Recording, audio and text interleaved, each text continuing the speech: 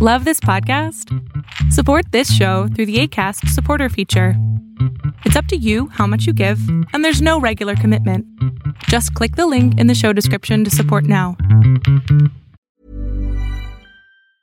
If you thought the only way to get a more defined jawline with natural-looking results was through surgery, think again. Juvederm Volux XC is a non-surgical injectable gel filler that improves moderate to severe loss of jawline definition and can help you achieve natural-looking results with little downtime. Even better, this improved definition lasts up to 1 year with optimal treatment. No maintenance required. Improve jawline definition for a smooth, sculpted look with Juvederm Volux XC. For important safety information and to find a licensed specialist, visit Juvederm.com. That's Juvederm.com. Not for people with severe allergic reactions, allergies to lidocaine, or the proteins used in Juvederm. Common side effects include injection site redness, swelling, pain, tenderness, firmness, lumps, bumps, bruising, discoloration, or itching. There's a risk of unintentional injection into a blood vessel, which can cause vision abnormalities, blindness, stroke, temporary scabs, or scarring. Talk to a licensed specialist to find out if it's right for you. When you're ready to pop the question, the last thing you want to do is second-guess the ring.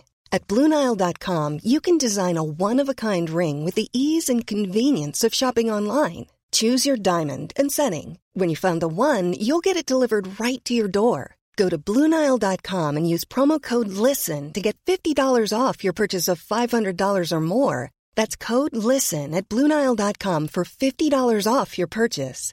BlueNile.com, code LISTEN. Fiction, science fiction, horror, fantasy, crime, LGBT, thriller. You have now entered the House of Mystery with your hosts, Eric Shapiro, David North Martino, John Copenhaver, and Al Warren. Heard on KCAA 106.5 FM Los Angeles, 102.3 FM Riverside, and 105.0 AM Palm Springs. His name's Ray Grant. Thank you very much for taking the time to talk to us today. Al, thanks very much for having me. In the July-August 1985 edition of the Mensa Bulletin, there was an article by Gareth Penn, who is another Mensa, who wrote an article called The Calculus of Evil, which was about the Zodiac case. And Gareth's thesis in that article was that the Zodiac killer was committing murders to create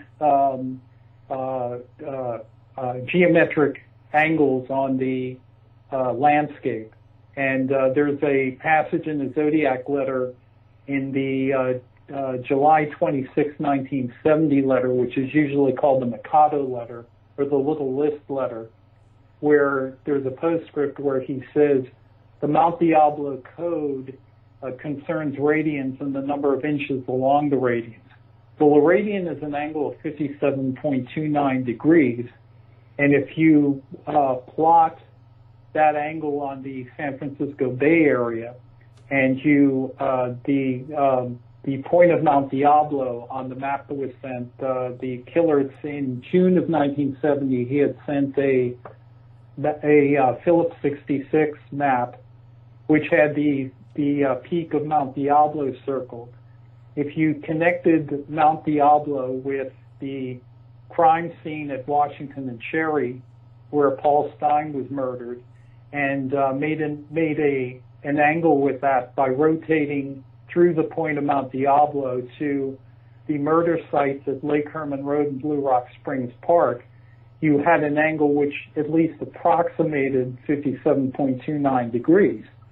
Now, if somebody had just observed that and said, hey, look, it's a radian, okay, it might not have much merit, but since the writer himself said that, and he mentioned radians, and the murder sites appeared to be at least approximately along the lines of a radian angle, then it seems to me it had some merit. And I began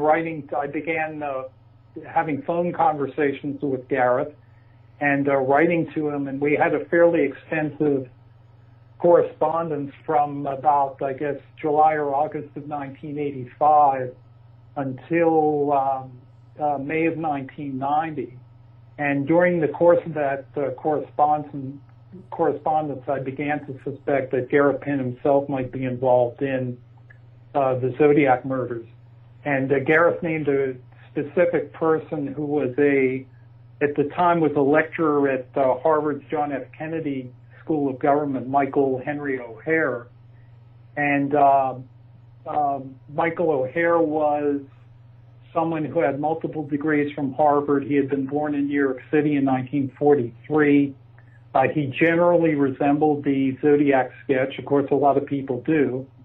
And his handwriting was very similar to that of the Zodiac killer, at least these samples that I have seen. And Gareth featured them in his book, Time 17, which came out in 1987. People who download my book on Amazon, Zodiac Killer Solved, can see for themselves. These samples are given there. But the thing that convinced me most about Michael O'Hare is that he had an article in the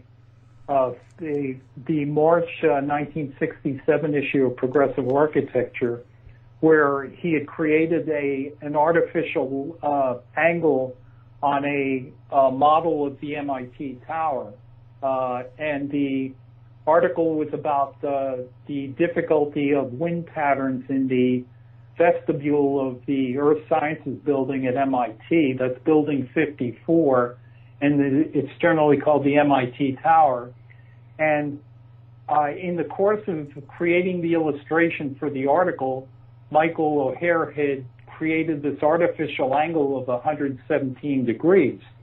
And coincidentally, perhaps, 117 degrees is the longitude of Riverside, California, where the first Zodiac murder took place.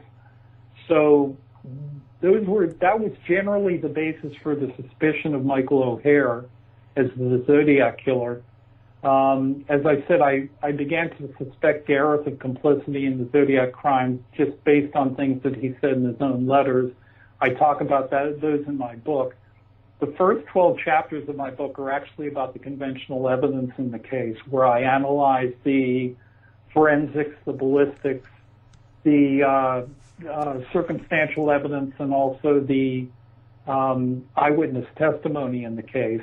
And essentially, if you look at the conventional evidence in the case, I believe you will come to the conclusion that the first three victims, Cherry Bates, David Faraday, and Betty Luchenson, were abducted prior to their murders.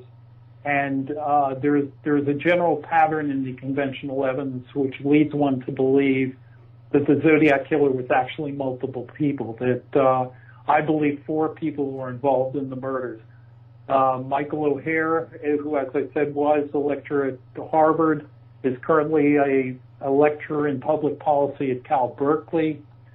Gareth Penn, who is a retired librarian who currently lives in the Seattle area. The other 2 people were Berta Margulies, who was the mother of Michael O'Hare. She was born in 1907. She died in 1996. And the 4th conspirator was Gareth's father, who was a statistician for the California Highway Patrol and also for the California Department of Justice in Sacramento. He was born in 1913. He died in 1995. So essentially what my book says is that 4 people were involved in the murders, that the murders were planned and orchestrated, and that the evidence backs all of that up. Can I ask here, now, what was Gareth Penn's relationship with O'Hare? That's, you had Michael Butterfield on your show a couple of weeks ago, and one of the things that Michael Butterfield has criticized about my own work is that I don't tell you what the basis was for the the whatever you want to call it, the conspiracy in this case. And the problem with my explaining that is I have no idea. It's like I can tell you these 4 people were involved based on what I know and what they have said and their own actions. I confronted Michael O'Hare at Harvard. I sent copies of in 1990, I wrote a book called The Zodiac Murders Solved, and I printed out 96 copies. I sent 6 copies to the Harvard administration. I sent the other 90 copies to the faculty at the John F. Kennedy School, and this would have been in November 1990. And I said, Michael O'Hare is the Zodiac killer. If he is innocent of the Zodiac crimes, he has 2 choices. He can either sue me and take me to court and so forth. The problem with doing that is if he sues me, I have the right to ask for his fingerprints and to ask that they be compared with the Zodiac prints that were left at crime scenes in California. People are constantly telling me that if you sue somebody, you're acknowledging them and you're acting as though their accusation has merit. Well, first of all, Michael O'Hare didn't have to sue me to prove that he wasn't the Zodiac. He had already by his own admission, had talked to the FBI in Massachusetts a couple of times pertaining to the Zodiac case because he was initially accused by Gareth Penn, and all he had to do was call up the FBI and say, I've been accused by multiple people now of being the Zodiac killer. I would like to submit my fingerprints for comparison with the prints on file at the FBI lab. And if he's innocent, that should end the discussion there. But Michael O'Hare chose not to do that. When I made my accusation, his immediate response was to quit his job at Harvard, sell his house, move his wife, who worked for the state of Massachusetts, move his 2 daughters, who then had to leave their friends in the neighborhood. And also, keep in mind, I was also accusing his mother of the Zodiac crimes. Right. His mother, Berta Margolis, lived in his house in Brookline on Abbotsford Road, and she then had to relocate to Walnut Acres, California, and Michael O'Hare ended up moving to Berkeley, California. If someone accused me of serial murder, I think my first response would be to say, I'm innocent, take whatever you want. If you want my fingerprints, my DNA, what have you. How much more motivated would I be to confront my accuser if that person had accused my mother of the same thing? But Michael O'Hare didn't do any of that. He simply absconded to the other end of the country, and that was that. And you might ask, well, what did Harvard do about this? There was no upside for Harvard to react one way or the other, because if they had a notorious serial killer who was not only a graduate of the school, but who was a member of the faculty of the school, how does it benefit Harvard to admit that or to try to publicize that? So they essentially kept quiet about the whole thing, and I was left basically with, what do I do now? I've accused the person I think who is the Zodiac killer, and all he's done is just moved to the other end of the country. Did he contact you personally? No. Michael O'Hare has commented on me in emails which have been forwarded to me. I don't think I can do anything.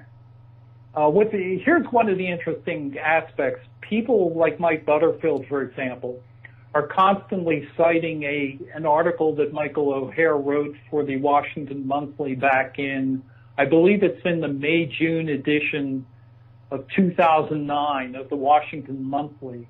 The name of that article is called Confessions of a Non-Serial Killer. And I don't have the title in front of me. I think that's the title.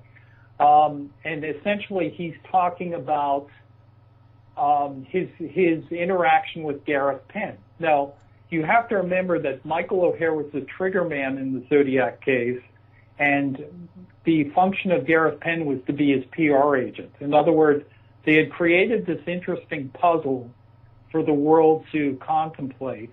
And the idea was that after 10 years or so, Gareth Penn would come forward, as he did in 1980, and begin to point out, look, there's this radiant angle that the killer created, and he mentions radiance in his letters. And there's this man, Michael O'Hare, who looks like the killer, writes just like the killer, and seems to, have many of the attributes that the killer would have. Okay, so in his article in the Washington Monthly, all Michael O'Hare talks about is Gareth Penn. He doesn't mention me once. And remember, I'm the person who turned his life upside down. I'm the person who accused him in front of all of his colleagues, and then his reaction to that was simply to quit his dream. What he admitted was his dream job. If you read the Harvard class reports from 1989, there are a couple of paragraphs in there where Michael O'Hare talked about that he's a public policy professional. He even he's on a website now that's called the Reality-Based Community, and the online address for that is sanefacts.com, where he talks about the ideal place to be if you're a public policy professional is the JFK School at Harvard.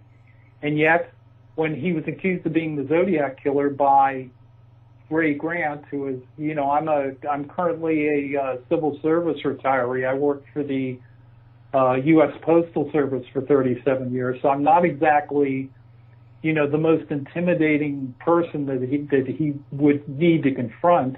And yet his reaction to all of that was simply to walk away from what had been his entire life, from the time when he was an undergraduate in 1960 until when I made the accusation in November of 1990. Why would anyone do that? Why would you walk away from the ultimate job what you yourself admit is your dream job, when the only occupation that Michael O'Hare had in his entire adult life was in Greater Boston. Michael O'Hare had been a student at Harvard. He was an undergraduate there. After that, he was an associate professor at MIT from 1971 until 1979. He worked for the state of Massachusetts from 79 through 81. And then from 81 until I accused him in 1990, he was a lecturer in public policy at the JFK School. Why would you walk away from that? The only time when he wasn't in Greater Boston, oddly enough, was when he was employed by Arthur D. Little in San Francisco during the Zodiac period. Okay, so and again, when you mentioned when you and I talked earlier, you mentioned the fact that I have many critics on the various Zodiac Killer websites. That's true, but the question I ask is, why would any sane person allow somebody to intimidate him that way, to allow his entire life to be turned upside down? And then, again, the upshot of that is when he writes his Washington Monthly article in 2009, he doesn't even mention me. He mentions Gareth Penn, who's a co-conspirator, because he knows Gareth Penn isn't going to sue him. So probably the greatest irony, at least in terms of what my book reveals, is the fact that I have no worries about Michael. I can accuse him of being the Zodiac Killer until I'm blue in the face. He is never going to sue me. What Michael O'Hare has to worry about is my suing him. Because if he ever comes out and says anything along the lines of Ray Grant is a liar, Ray Grant is kind of saying things about me that aren't true, then I can take him to court. And if I take him to court, I will get his fingerprints. And as I said, I believe his fingerprints will match what was left in Northern California during the Zodiac period, and he'll be arrested.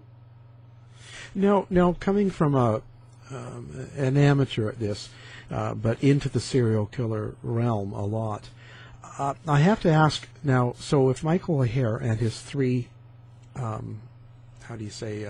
partners. Zodiac. Yeah, Zodiac and his partners were doing this. How do they get involved into killing? Because when you're actually killing people, isn't there some sort of psychological need to do that? Like, why would you just stop then and decide, okay, well, that's enough? Like, how could... I'm just asking from a point of view as an amateur. So many serial killers will kill until they get killed or imprison themselves. So that's kind of a big step.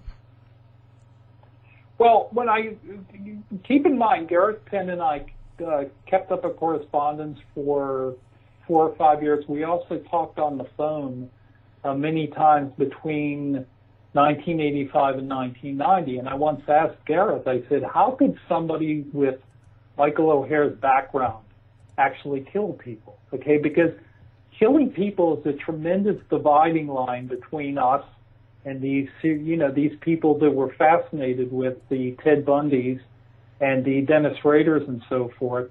And we look at them and we say, well, I could never do anything like that, because at the point of, certainly I think each one of us at one point or another has wanted to kill somebody for various reasons, but we don't do it because at that point we decide, I do not want to end another person's life. And when I asked Gareth Penn about this, I said, why would someone with Michael O'Hare's background and who had spent all this time, in academic, taking graduate courses and writing articles for Progressive Architecture and other, very esoteric magazines, and, being obviously an extremely bright person, why would he do something like this?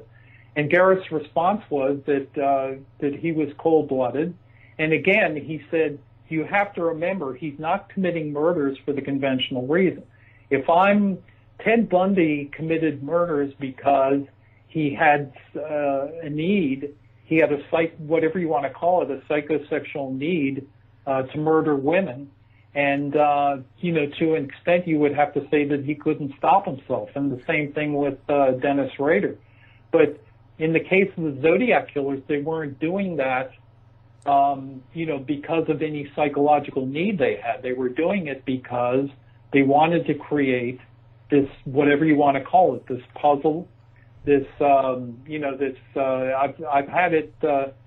had my work derisively described. I've had people say, well, do you think the Zodiac murders were an art project? Well, they weren't only an art project. Part of the idea was to create a prototypical serial killer who was doing the things that fascinated me about Son of Sam, where, not only was he killing people apparently compulsively, but he was writing to the police about it, as Dennis Rader also did. And just the idea of that, as I said, I found very fascinating. So the Zodiac killers were constantly doing that. They were creating this kind of pattern, whatever you want to call it. It involved the time. And the other thing you have to remember is that the Zodiac murders were designed to have a beginning, a middle, and an end. As I mentioned in my book, the entire Zodiac project was intended to come to an end on Friday, August the 11th, 1989, at specific places in Greater Boston.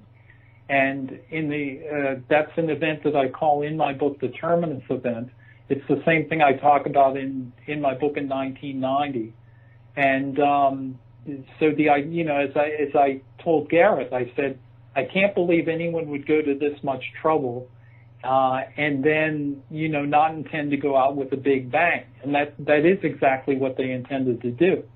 So it was more a matter of their motivation was to create a kind of puzzle, like for the same reason that you read that you go and you watch a movie. If you've ever seen the movie Seven by David Fincher, right, where the guy is actually creating this kind of like pattern, which is based upon these seven deadly sins or whatever they are.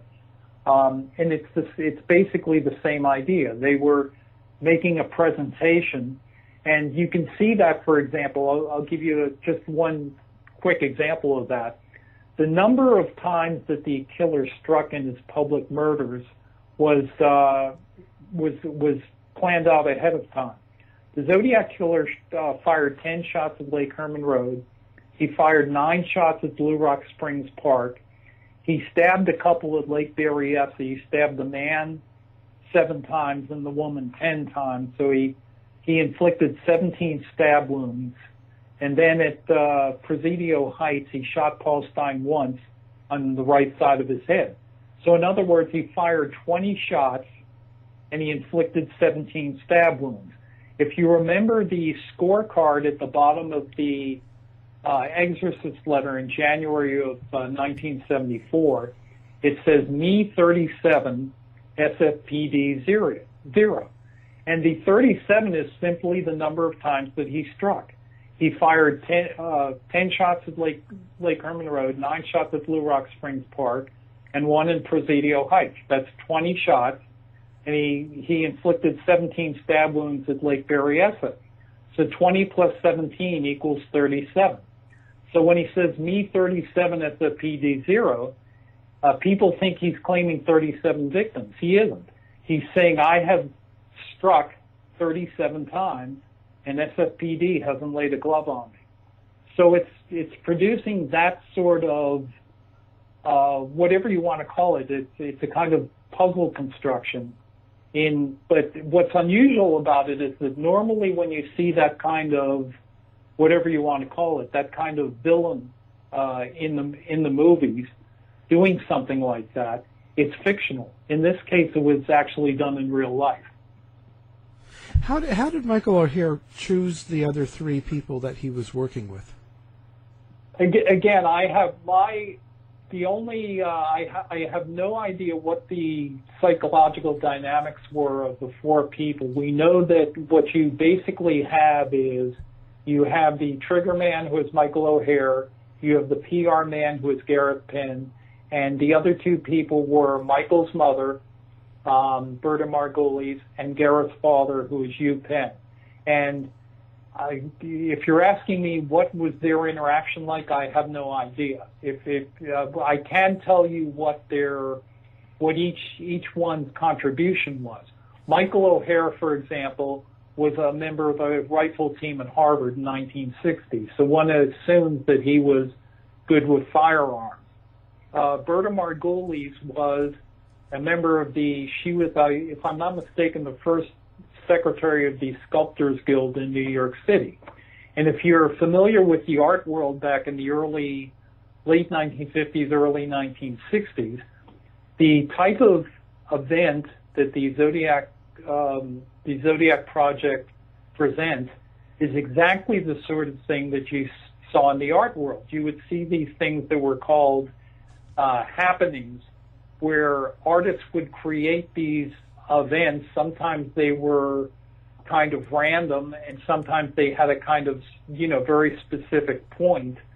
And I remember, for example, there was one artist set up a cocktail party where the centerpiece for the party was a Volkswagen Beetle that he was crucified to, where the artist himself had his hands and feet nailed to the chassis of a VW Beetle, and what was supposed to happen was a kind of cocktail party around that. Now, that sounds a little far out there, but that's essentially what the art world was dealing with. If you're familiar with things like the photographs of Robert Mapplethorpe, and some of the more recent example, if you're familiar with Christo's Gates in Central Park, right? Essentially, the event itself only exists for a very short time. I think the Gates in Central Park only lasted for 16 days, and he spent, I think, 35 years in the pre-production mode for that thing that was only going to last for a very short time. But that's the idea. It's a kind of artistic construction involving like large spaces, and that's basically what the Zodiac case was. It was the creation of these things that were in the San Francisco Bay Area was a radian angle. In Riverside, it was a specific point. In Boston, the formation that they were about to create was not completed because I intervened in 1989 to prevent it from the Terminus event from happening. But that was a triangle. That was made up of the burial place of Joan Webster and two buildings in Greater Boston. One was the Liberty Mutual building of 175 Berkeley, and the other was the MIT Tower. And both of those appear in literature of Michael O'Hare. The MIT Tower was featured in his maiden journal article. So Hugh Penn, as I said, was a statistician for the California Department of Justice. So his and he was also a cryptographer during World War II. He worked for the Army Air Corps. So his contribution apparently was the cryptography which was sent with some of the Zodiac letters, and also his knowledge of police patterns. For example, if you look at the Zodiac crimes, you will note that many of them took place right around the time when there were shift changes in the local police departments, and that would be the time when it was when a person would be least likely to be happened upon by a patrol unit, because when there's a shift change, the patrol units all go back to the headquarters. So each of the conspirators contributed to the overall project in his own way. How did they choose their actual victims? Because I know that's sort of how you present it in your book. Yes, if you look, the Zodiac sent a letter in October of July 26, 1970. He sent what is called the Mikado letter, or the little list letter, and he said, "I have a little list."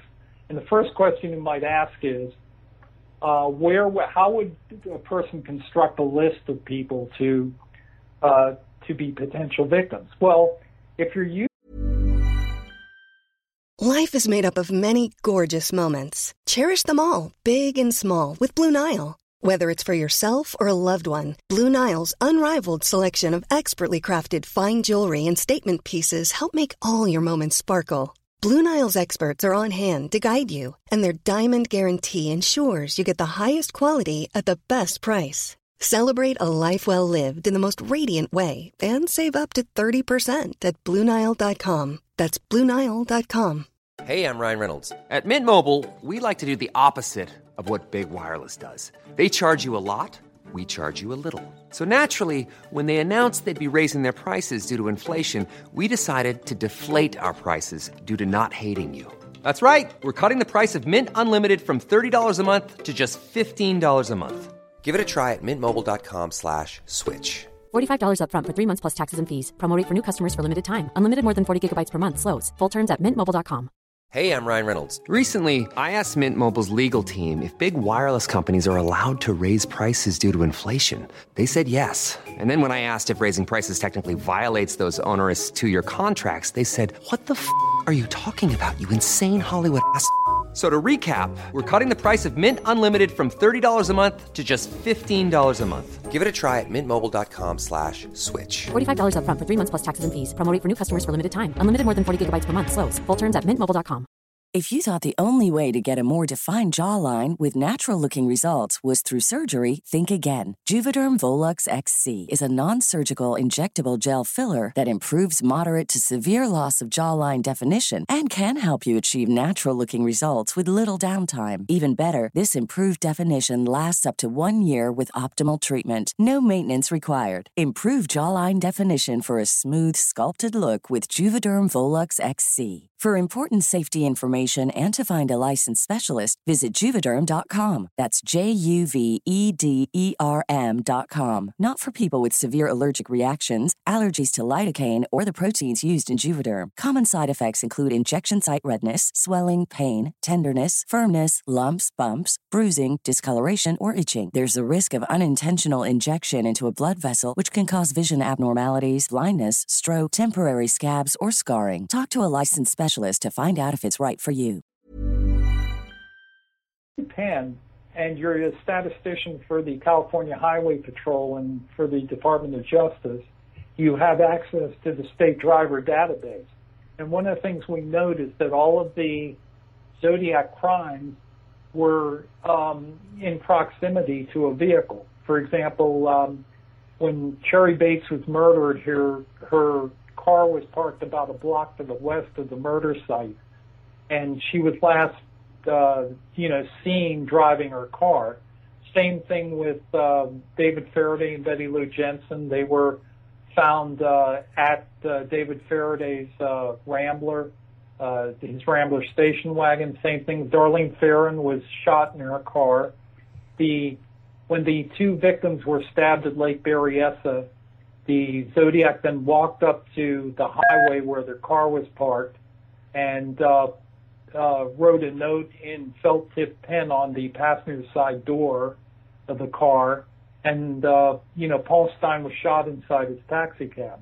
So one of the things that, you can locate a victim by tying him to his vehicle. If I have access to the state driver database, that means that I know where the person lives.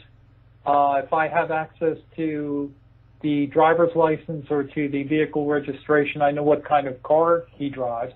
So, for example, if I wanted to locate Al Warren and I had the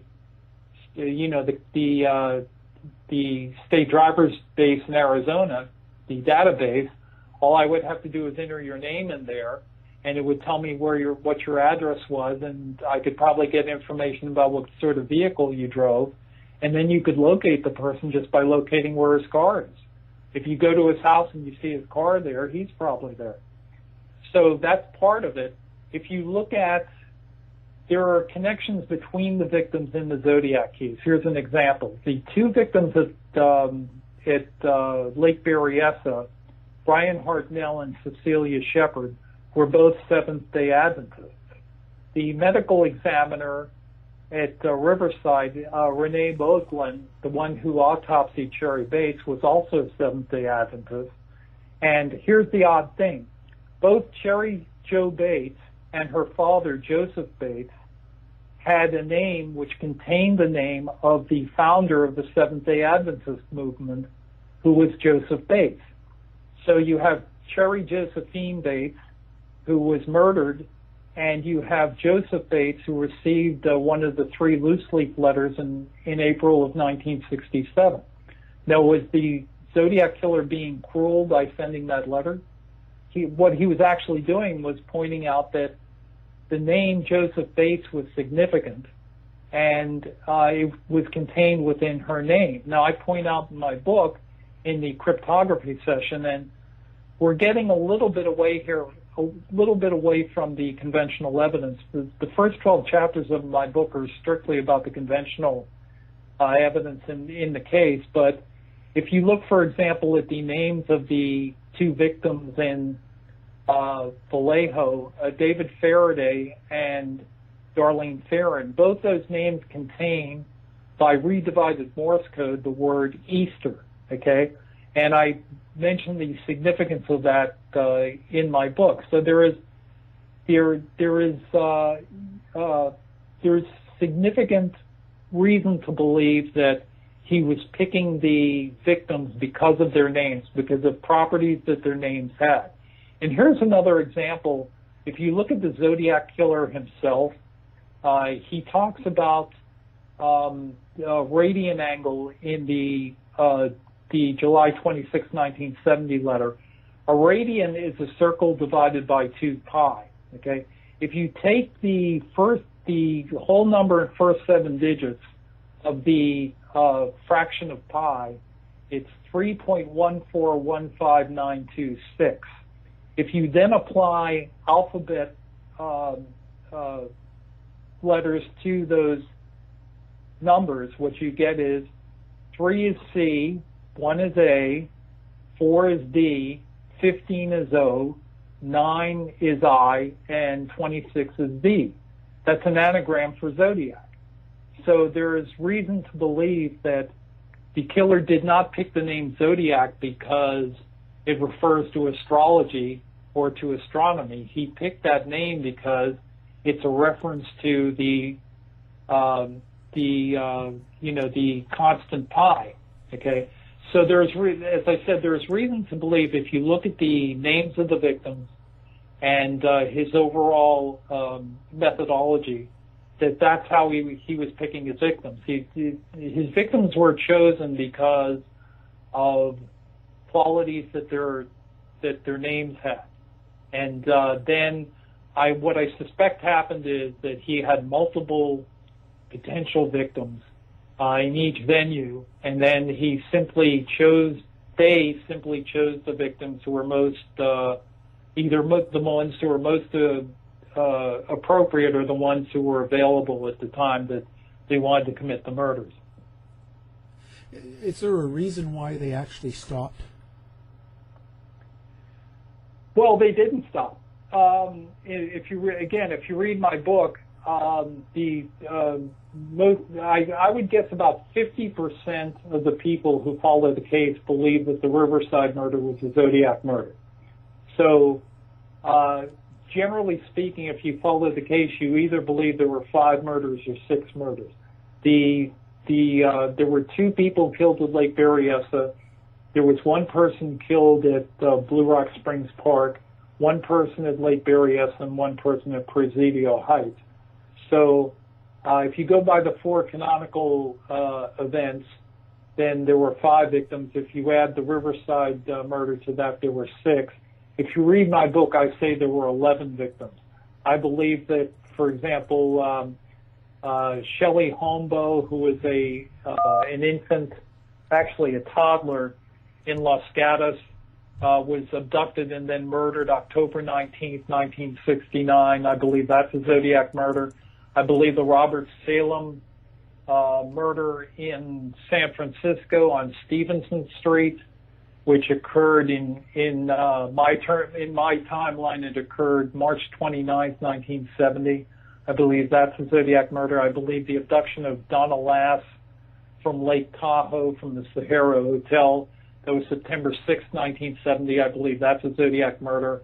And I believe the abduction and murder of Joan Webster in Boston, which occurred November 28th, 1981, was the last Zodiac murder. I also add a person who I could say is a collateral victim, James Scarlett, who died in a fire in Riverside on June 18th, 1981, which I say was set by the Zodiac. So I believe there were 11 victims. And as I said, there was never any, the intent was that the entire Zodiac project was going to come to an end on August the 11th, 1989. I then, in 1981, I caused actually security forces to be put in the 2 places which I believe were the target zones. And, so those events didn't take place. So really the only reason this thing is unsolved is that, if you're going by my book, that I prevented the terminus event from taking place, and as a result of that, the Zodiac murders didn't come to an end. If you take Ray Grant out of the equation, then the Zodiac murders wouldn't have been unsolved. They would have been solved back in 1989. And so now, are you going to? Do you think this will actually become solved ever, or is this just kind of going to? Yes. You do? I do. Well, yes, there's no question. First of all, as I said, Berta Margulies died in 1996. Hugh Penn died in 1995. Michael O'Hare is currently 73 years old. He's still a professor in public policy at Cal Berkeley.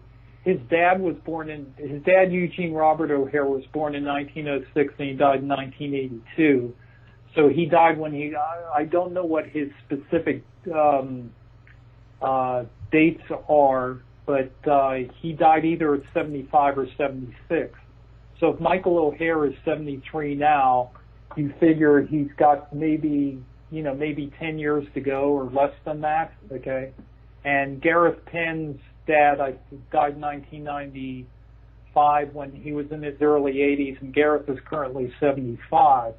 So I tend to believe it's entirely possible that the case will come to fruition sometime in the next 10 years or so. I do not expect it to turn into a Jack the Ripper.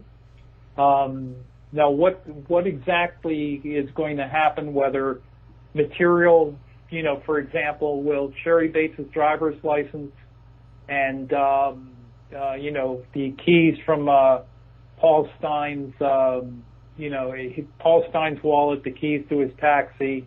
One of the things that cab drivers in San Francisco back in the 60s used to have was a cab driver's badge, which would have been in Paul Stein's wallet. So if he's put all of those things in a safe deposit box somewhere, presumably they would come to light. I find it very interesting that Gareth Penn lived his entire life in the San Francisco Bay Area, and then his son is a chef in the Seattle area. He chose to move to the Seattle area back in 2002, and the Seattle area is not very far from the Canadian border. So if one of the remaining conspirators died, particularly if it were Michael O'Hare, Gareth Penn could just get into his car and drive across the border, and it would be relatively difficult without direct evidence to get Canada to extradite him. It's not hard at all to get someone extradited if they're being accused of a capital crime. It is much more difficult to extradite someone who is simply a person of interest in a crime. So what is it about this case, Zodiac, that has people so fascinated and brings them to comparison of Jack the Ripper? Well, here's the ironic thing about the Zodiac case, which is if you read websites, we mentioned earlier, we talked about Mike Morford's website, ZodiacKillerSite.com. We talked about Mike Butterfield's site, which is ZodiacKillerFacts.com. I would be remiss if I did not mention Tom Voigt's site, ZodiacKiller.com, although Tom and I are no longer friendly. And you also have a very good site, in my opinion, is Richard Grinnell's site, ZodiacCiphers.com. But all of these sites essentially deal with aspects of the crime which are not evidentiary. And that's the real problem. I don't know how to adequately bring this across. All of these people who are posting on message boards and talking on, filing articles on websites are really not dealing with the evidence in the case. If you look at the evidence in the case, none of the individual crimes make any sense in terms of if you honestly believe the Zodiac Killer was a single person, the evidence says you're wrong. Okay, if you look, for example, at the Riverside murder, Sherry Bates was, she disappeared circa 6:15 p.m. the night she was murdered. Riverside PD, 2 weeks after the murder, on Sunday, November 13th, 1966, did a real-time reconstruction in the Riverside City College Library. It involved 65 people. The attendees who had been in the library the night of the murder. The attendees were instructed to park in the same spaces they parked the night that they were of the murder. They were instructed to sit in the same seat inside the library. They were instructed to wear the same clothes that they wore that night, and they were told to go through the same motions. In other words, Riverside PD set up a reenactment which went from 6 p.m. till 9 p.m. that night, where everybody did exactly what they did and wore the same clothes and everything that they had done 2 weeks earlier. Why would a police department do that? It's because they had no idea where Cherry Bates was after 6:15 p.m. that night. There was a witness who saw her driving toward the library at 6:10 p.m. There was a March Air Force Base man who saw her driving up an alley about a block from the library at 6:15 p.m. And she was never seen after that, and she was never heard from. She didn't call anybody on the phone. She didn't leave any messages for anybody. She essentially disappeared from sight at 6:15 p.m. and she was not seen again until the janitor at the library, looked down the alley 45 yards west of the library entrance the next morning and saw her body there. So the question is, where was she? And if you have 65 witnesses at the library, several of whom were friends of hers, and they didn't see her, and you have to keep in mind the library was about 2,400 square feet. It was about the size. My house is 2,100 square feet. So if you can imagine 65 people inside your house, and this very beautiful and outgoing blonde was there for 2 hours and 40 minutes, and yet nobody saw her, it just doesn't make any sense. So the problem is that, these people who are posting on message boards assume that she was in the RCC library, and it's clear from the police reenactment that she wasn't.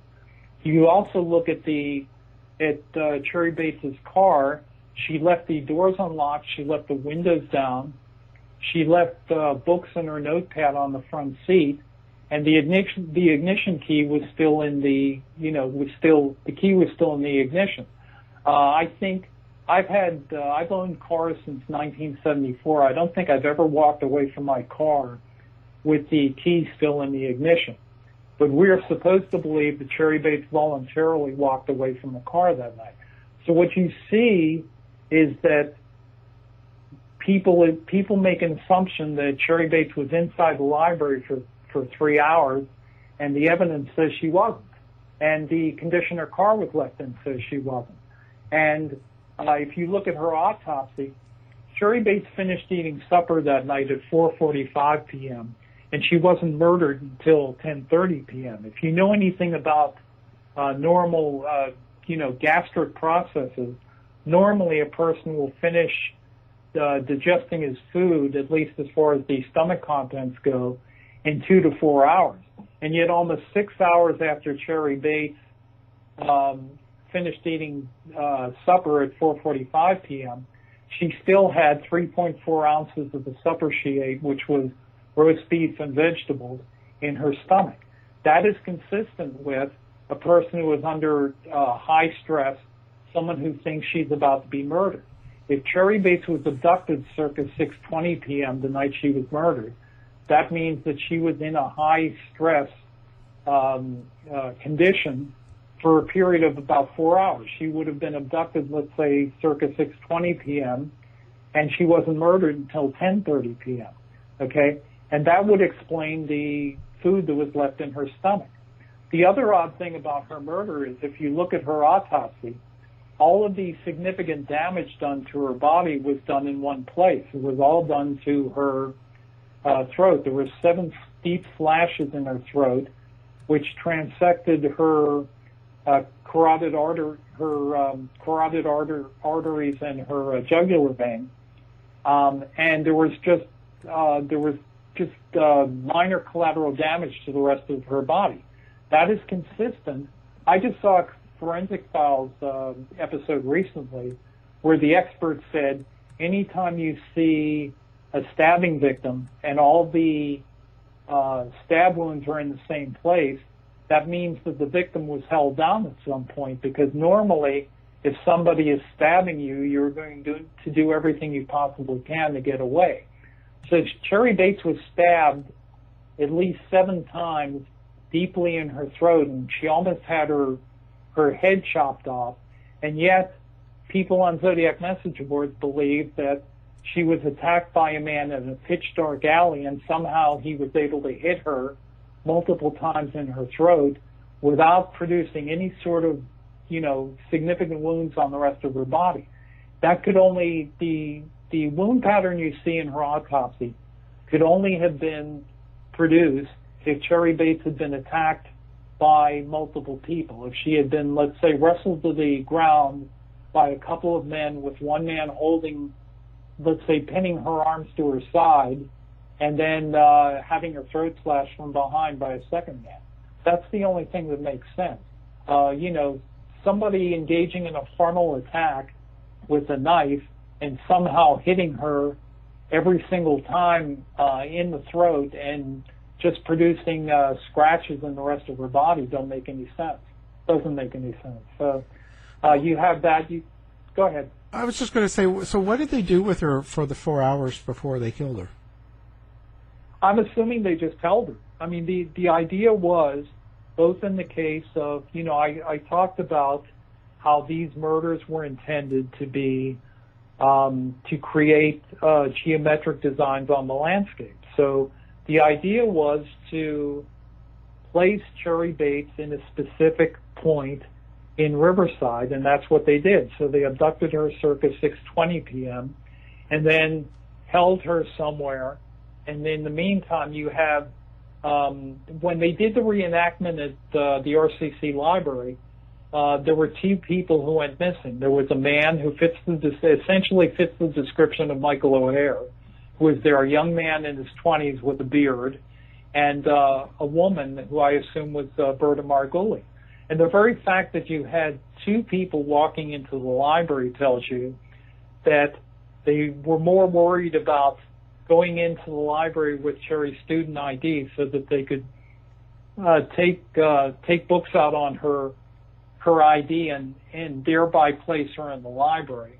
They were more worried about that than they were about what was happening with the victim, which means that clearly there had to have been a third abductor who was holding Cherry at bay, perhaps at gunpoint. The interesting thing is when you look at her autopsy, there is no evidence of Cherry having been bound at any point. So that's consistent with the fact that two people went into the library with her student ID, took out the 3 books that were found inside her car, and that was done simply to place her in the library. The problem is that if you make the assumption that Cherry Bates was in the library, nothing makes sense. She wasn't seen by anybody. She is supposed to have had car trouble because the killer pulled the middle wire of her distributor out, yet no one saw her. You have the very odd configuration of having a very beautiful and outgoing blonde on a street which was a block west of the library entrance on Terracina Drive, and she had car trouble for an hour and a half, and yet nobody saw her. And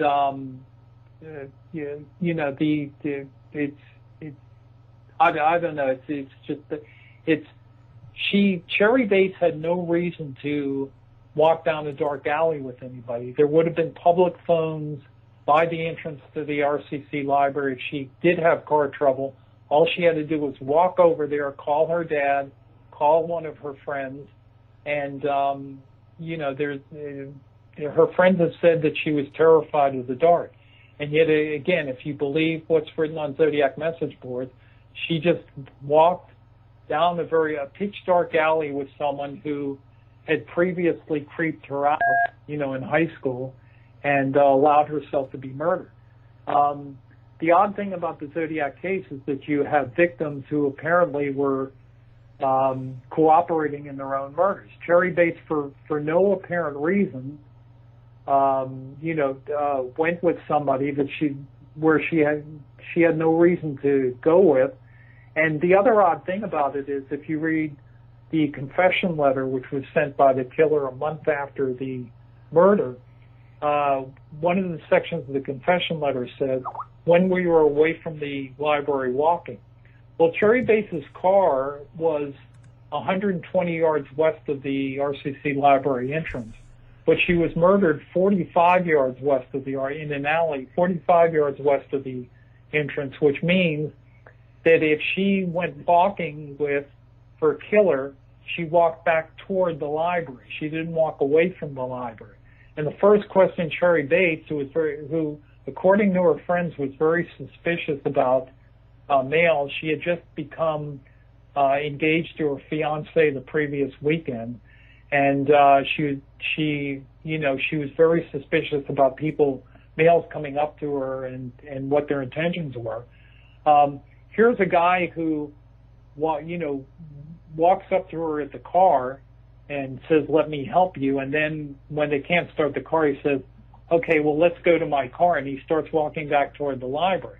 First question she would have asked is, what were you doing here a block west of the library if your car is back where the library was, So, I mean, what makes the Zodiac case different from just about any other famous serial murder case is, if you look carefully at the conventional evidence, the conventional reconstructions of the murders don't make any sense. They only make sense if you assume that the victims, particularly at the first three victims, the Riverside victim and the victims of Lake Herman Road, were abducted before their murders. The book is Zodiac Killer Solved. It's available on Amazon. There's also a book called Zodiac Killer for Dummies, which is just a streamlined version of Zodiac Killer Solved. And I have a message board which is called ZodiacKillersHawk.com. It's a website in the form of a message board. It looks a little bit like Mike Morford's board, but I just have it up there to comment on various articles on the other websites. Okay, well, thank you very much for doing the show. Okay, thanks very much. You've been listening to the House of Mystery radio show. To find out more about our guests, hosts, or shows, go to www.houseofmystery.com. Show's over for now. Was it as good for you as it was for me? Well, good night. This has been a production of Something Weird Media. I'll be back.